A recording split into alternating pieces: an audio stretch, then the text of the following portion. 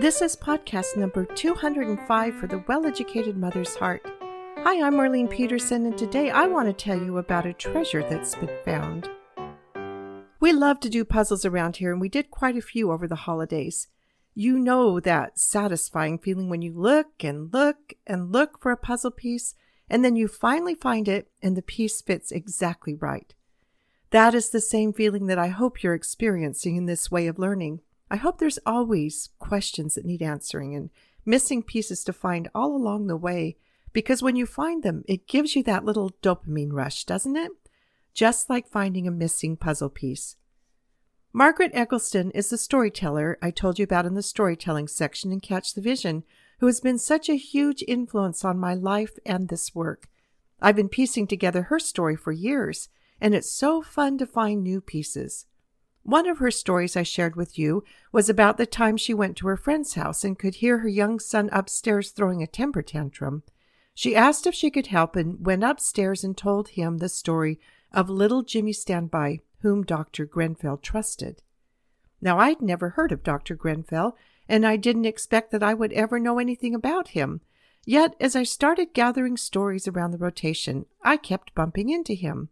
He was an incredible man, a doctor who served the people in the remote, freezing cold regions of Labrador in Canada. He wrote a book about a harrowing experience he had adrift on an ice pan. But I never heard anything about little Jimmy Standby, and I always wondered what the story was that she told this little boy that was so life-changing. Well, a few days ago, someone asked if I knew where the rest of the story was, and I told her it has remained a missing puzzle piece, a piece I wasn't sure I'd ever find. I told her there are lots of books out there with stories of Dr. Grenfell, but I hadn't found Jimmy. This morning someone wrote to tell me how inspired she was by Margaret Eggleston's too, and had learned that her husband had connections in that family line, so she was interested in finding out if there were more books about her. I went to Internet Archive to link her to a page that has a number of her books available digitally. I've been collecting her books over the years and even have some that haven't been posted in Internet Archive. But when I went to Internet Archive this morning, I noticed a new book that I had never seen before. 30 Stories I Love to Tell by Margaret Eggleston, published in 1949. I noticed someone had only uploaded the book last July, so it hasn't been there very long. I opened the book and guess what the first story was? Little Jimmy Standby. She wrote in the preface, "Of all the hundreds of stories that I have written or told boys and girls during these many years, the story of Jimmy Standby is the one most often asked for. Apparently, it is the one longest remembered. I am happy to include it in this volume of stories, hoping that it may do for other teachers and leaders what it has done for me in my work with teenage boys and girls."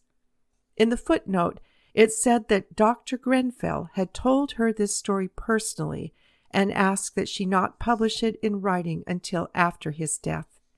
He died in 1940, and this book was published not many years after that. That's why I hadn't found it before. Talk about a dopamine rush. Yet, without the background of what went before, A, I wouldn't have noticed the book, and B, little Jimmy Standby would have no particular meaning to me. So that's why I keep telling you, plant as many seeds as you can.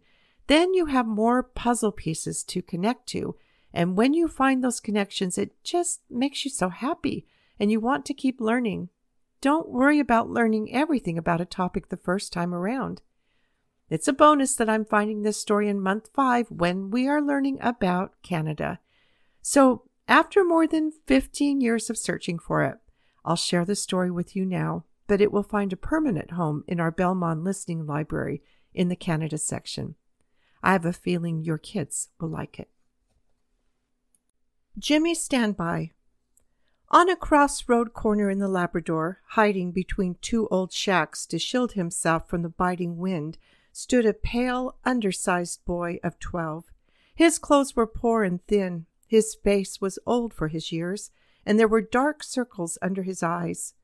The thermometer registered 30 below zero on that November morning, and his hands were numb and blue as he rubbed them together and clapped them vigorously.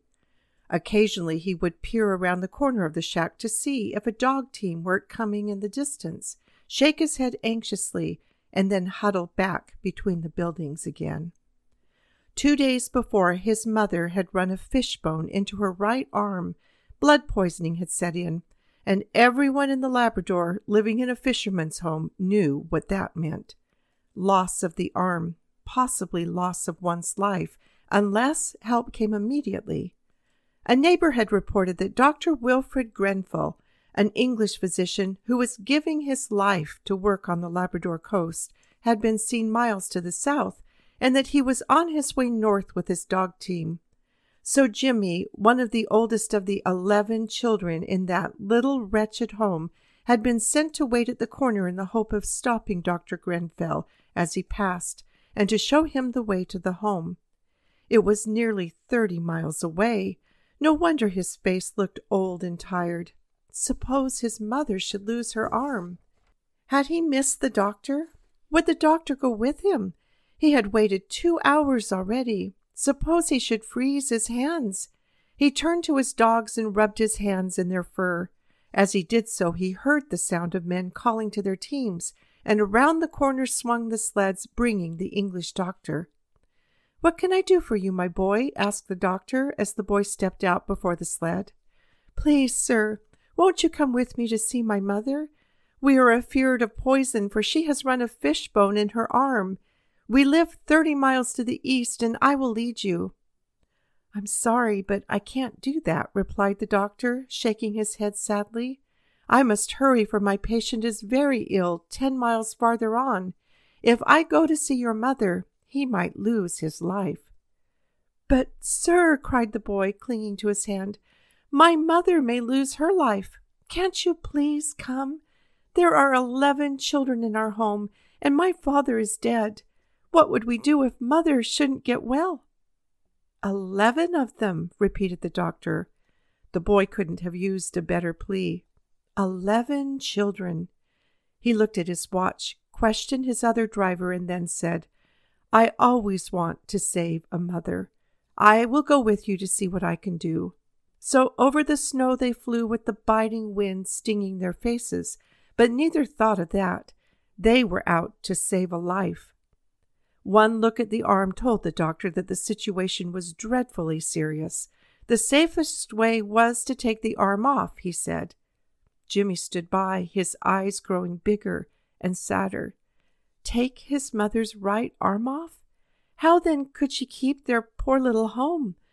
Closer and closer he crept to the doctor, who was working over the sick mother. Finally the boy touched the arm of the man.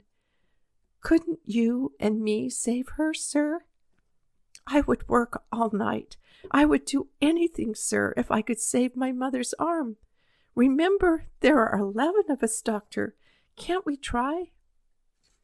To the north was a very sick man who needed him, but at his side was this brave little fellow pleading for help for his mother. What ought he to do? Finally he put an arm about the boy and said, "Jimmy, I will stay and help you make the fight. Get some hot water ready in a big tub and we will begin."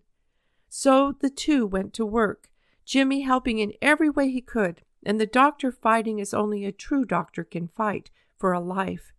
It was a long, hard pull with little surety of success, but after 12 hours of persistent work, the doctor turned to Jimmy and said, "Jimmy, my boy, we have won. Your mother will get better and have 2 arms with which to keep the home for the 11 of you. You have been a fine helper." Oh, how the boy loved the man. He grasped his hand and held it fast, while great tears rolled down his cheeks, tears of happiness and relief. He listened carefully to the directions for the care of the sick one, and then helped the doctor make ready for the long, cold ride ahead. His heart was too full for talk. He just helped get the sled ready and smiled, but the doctor knew what he wanted to say and couldn't. As the dogs drew the sled away over the hilltop, Jimmy looked after it with longing eyes. "Someday, when I am bigger, I'm going to help him some more. Someday I'm going to be his man. I'm going to be the best dog team driver he ever had." Jimmy had found his hero. 2 years had gone by, and Jimmy, now 14, stood again at the crossroads. He had grown taller, but still looked underfed and poorly clothed. Again he was watching for the doctor, but this time his face was as eager as a boy's face could very well be. He could hardly wait. When he heard the sound of the drivers calling to the dogs, he flew out from the shelter of the buildings and down the road, waving his cap and calling, "Hello, doctor! Here I am again." "Why, hello, Jimmy," replied the doctor. "How are you? Is anyone sick at your house?" "No, sir," said the boy. "We uns are all well. I came down to meet you because I want to be your man." "My man?" said the doctor, much puzzled. "Sure, your man. Didn't your man who drives your dogs die? I want to help you some more. I want to be your man." "Oh, I see now," replied the doctor. "You want to drive my dogs. But, Jimmy, you aren't old enough to drive my dogs. You know I have a big team and I go on long trips. Sometimes it is hard to get food enough for the dogs, and they get hungry and ugly. Sometimes my man has to go alone on long, cold trips. You wouldn't be safe with my dogs, Jimmy. Wait until you are bigger and older, and then talk to me again." "I'm not afraid of the dogs nor of the long trips," said the boy. "I can always make friends with a dog. I want to go. Please take me, sir. Mother said she would like me to be your man. I want to go with you now," and he turned his big, pleading eyes on the Labrador doctor. "But, Jimmy, you are too small," repeated the doctor. "Just try me once and see," pleaded the boy. "I am bigger than I look. I can help you as much as a man. Just try me." The doctor laughed, pinched his ear teasingly, and said, "You are surely too small to handle my team, but I will try you. I'm going now on a short trip across the channel. You may drive the dogs and see for yourself how hard it is.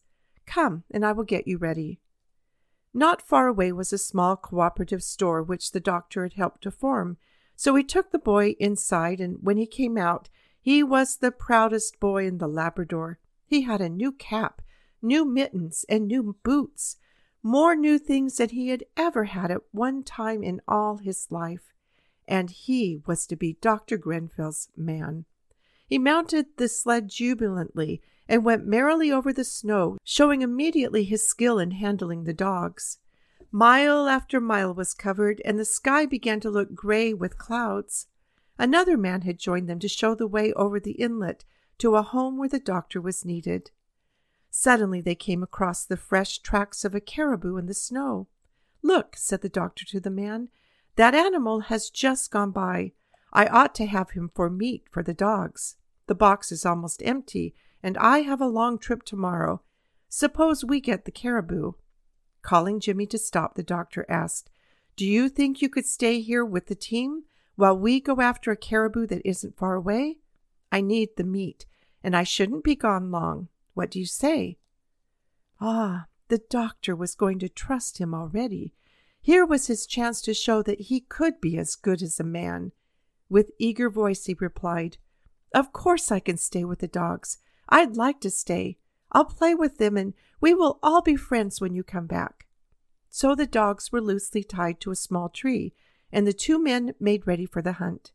As they left, the doctor turned to Jimmy, saying, "We won't be gone long. You'll stand by, won't you, Jimmy?" And the boy answered, "You can trust me. I'll stand by." Jimmy watched until the men were out of sight.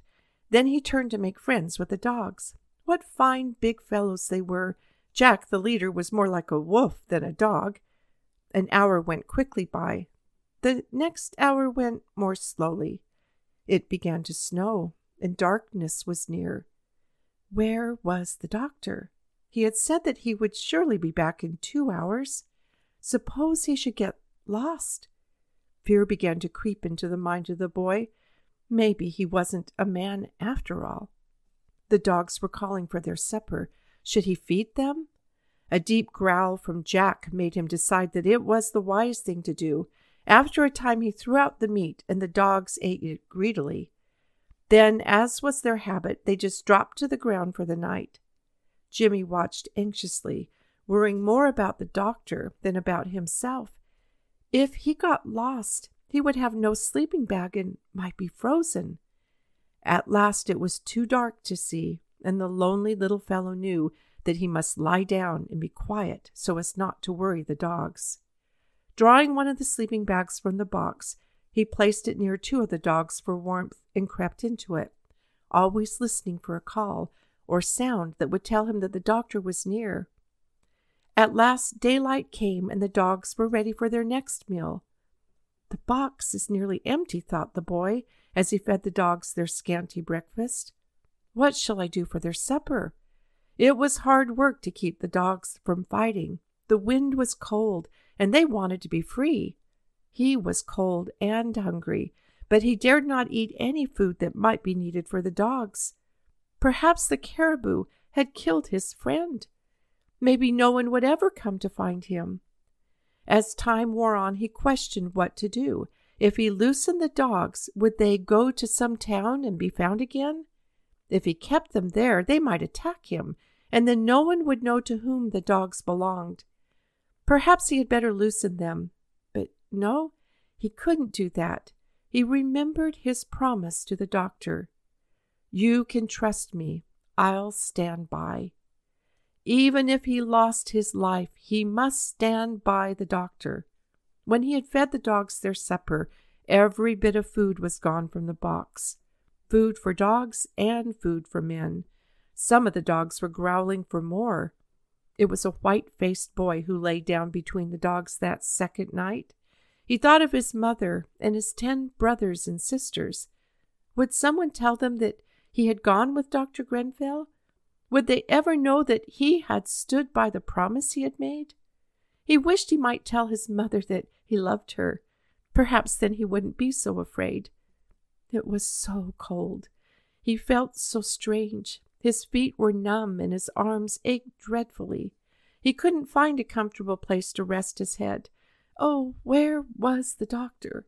He knew he must lie very still lest he waken the dogs, and the night was very long and very hard.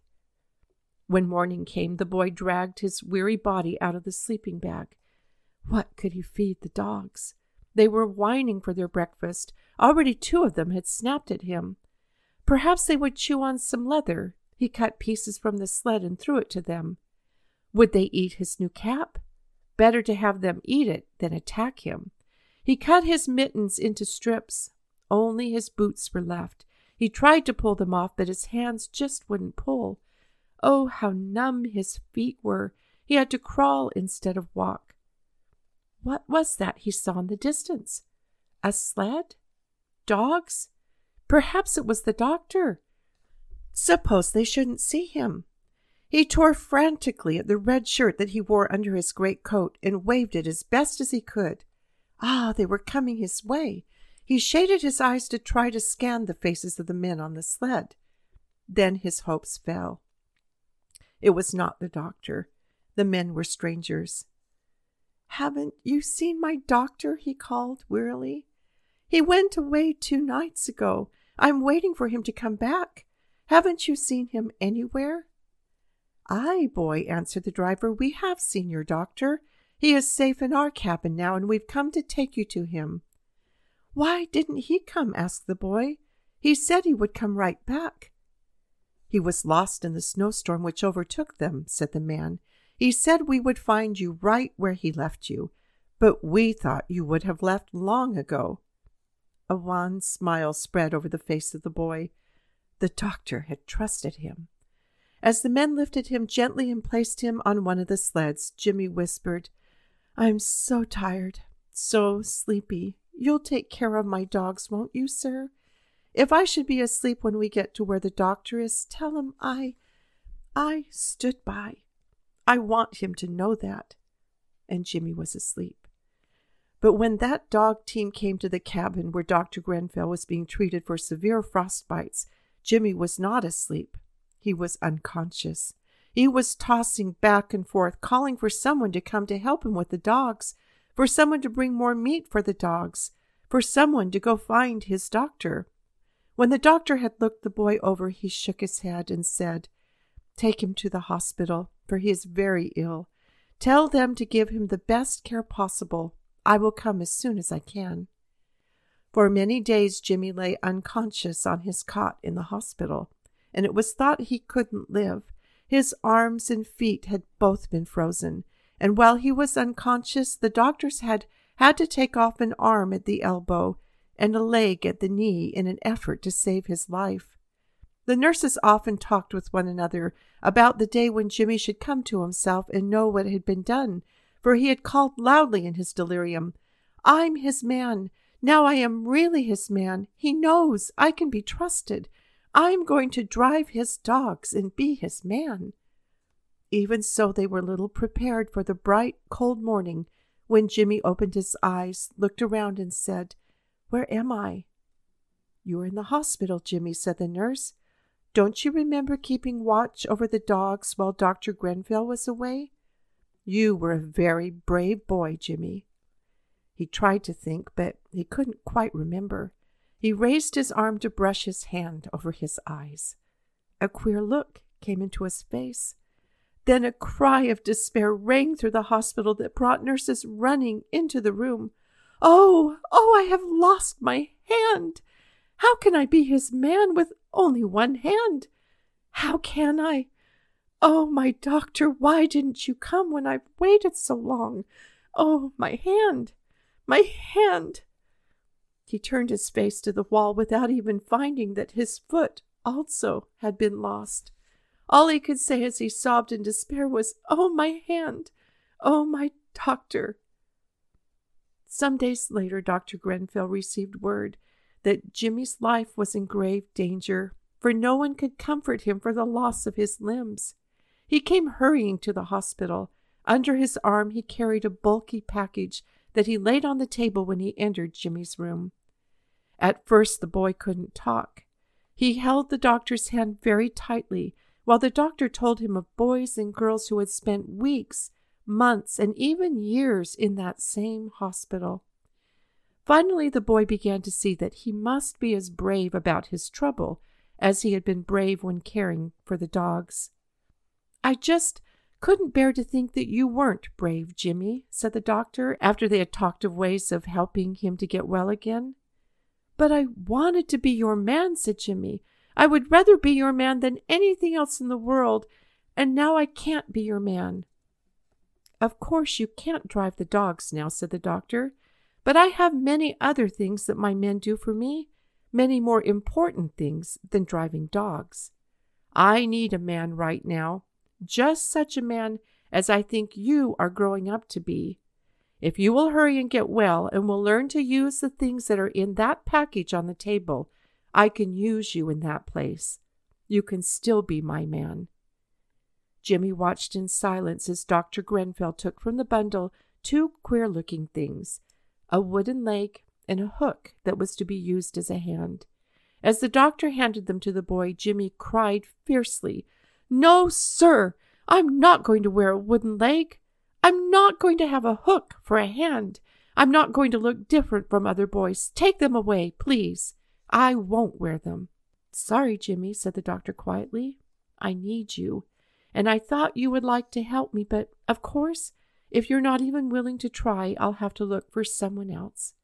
Goodbye, Jimmy. I hope you will soon be well again. I shall be thinking of you every day." Jimmy's eyes filled with tears, and he hung tightly to the doctor's hand.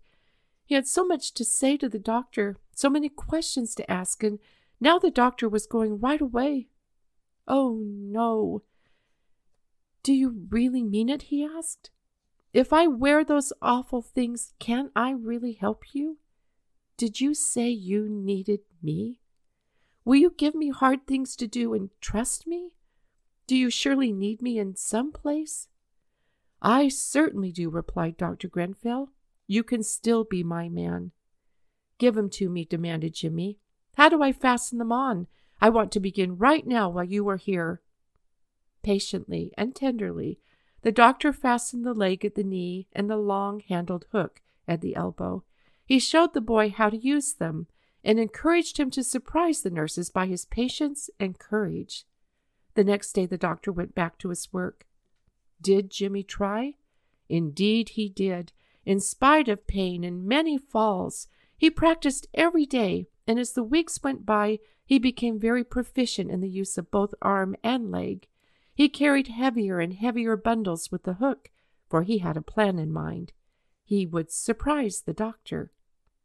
When he heard the whistle blow on the boat that was bringing the doctor again to that part of the Labrador coast, Jimmy ran down the gangplank, his face covered with wonderful smiles. "Give me your bag, doctor," he cried. "I'm your man, you know. I carry all bundles now."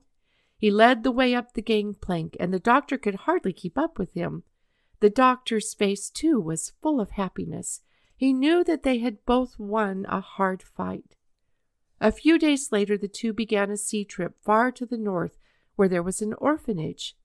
Fathers of these children had been lost at sea, for they had been fishermen. As they went, the doctor told Jimmy about the problems he often had with some of the boys and girls. "We have to teach them honesty and to love work. They must learn to have patience and courage, to be dependable," said the doctor. "If they are going to be good citizens, they have to learn these things when they are children. I am taking you there to help them learn to do right, Jimmy, to do as they promise to do. I know they will love you and imitate you. You are to be my man in the orphanage." A big cheer went up from the shore when Jimmy and the doctor were seen on board the small ship. Jimmy supposed they were cheering for the doctor, so he cheered too. Carrying the doctor's bag and his hook, he followed close behind the doctor while the children crowded around him. When they reached the orphanage, the nurses and teachers cheered and smiled at Jimmy. "Hello, everybody," called the doctor. "How are you all? Here I am with that new man I promised you." "He isn't very big, but he knows very well how to do what I've told him he is to do. I love him, and you are going to love him too." Putting his arm about the boy as they stood together on the steps of the orphanage, the doctor said, "Children, this is my new man. His name is Jimmy Standby." And Jimmy Standby, his name, remained during all the many years that he worked as Dr. Grenfell's man on the Labrador coast.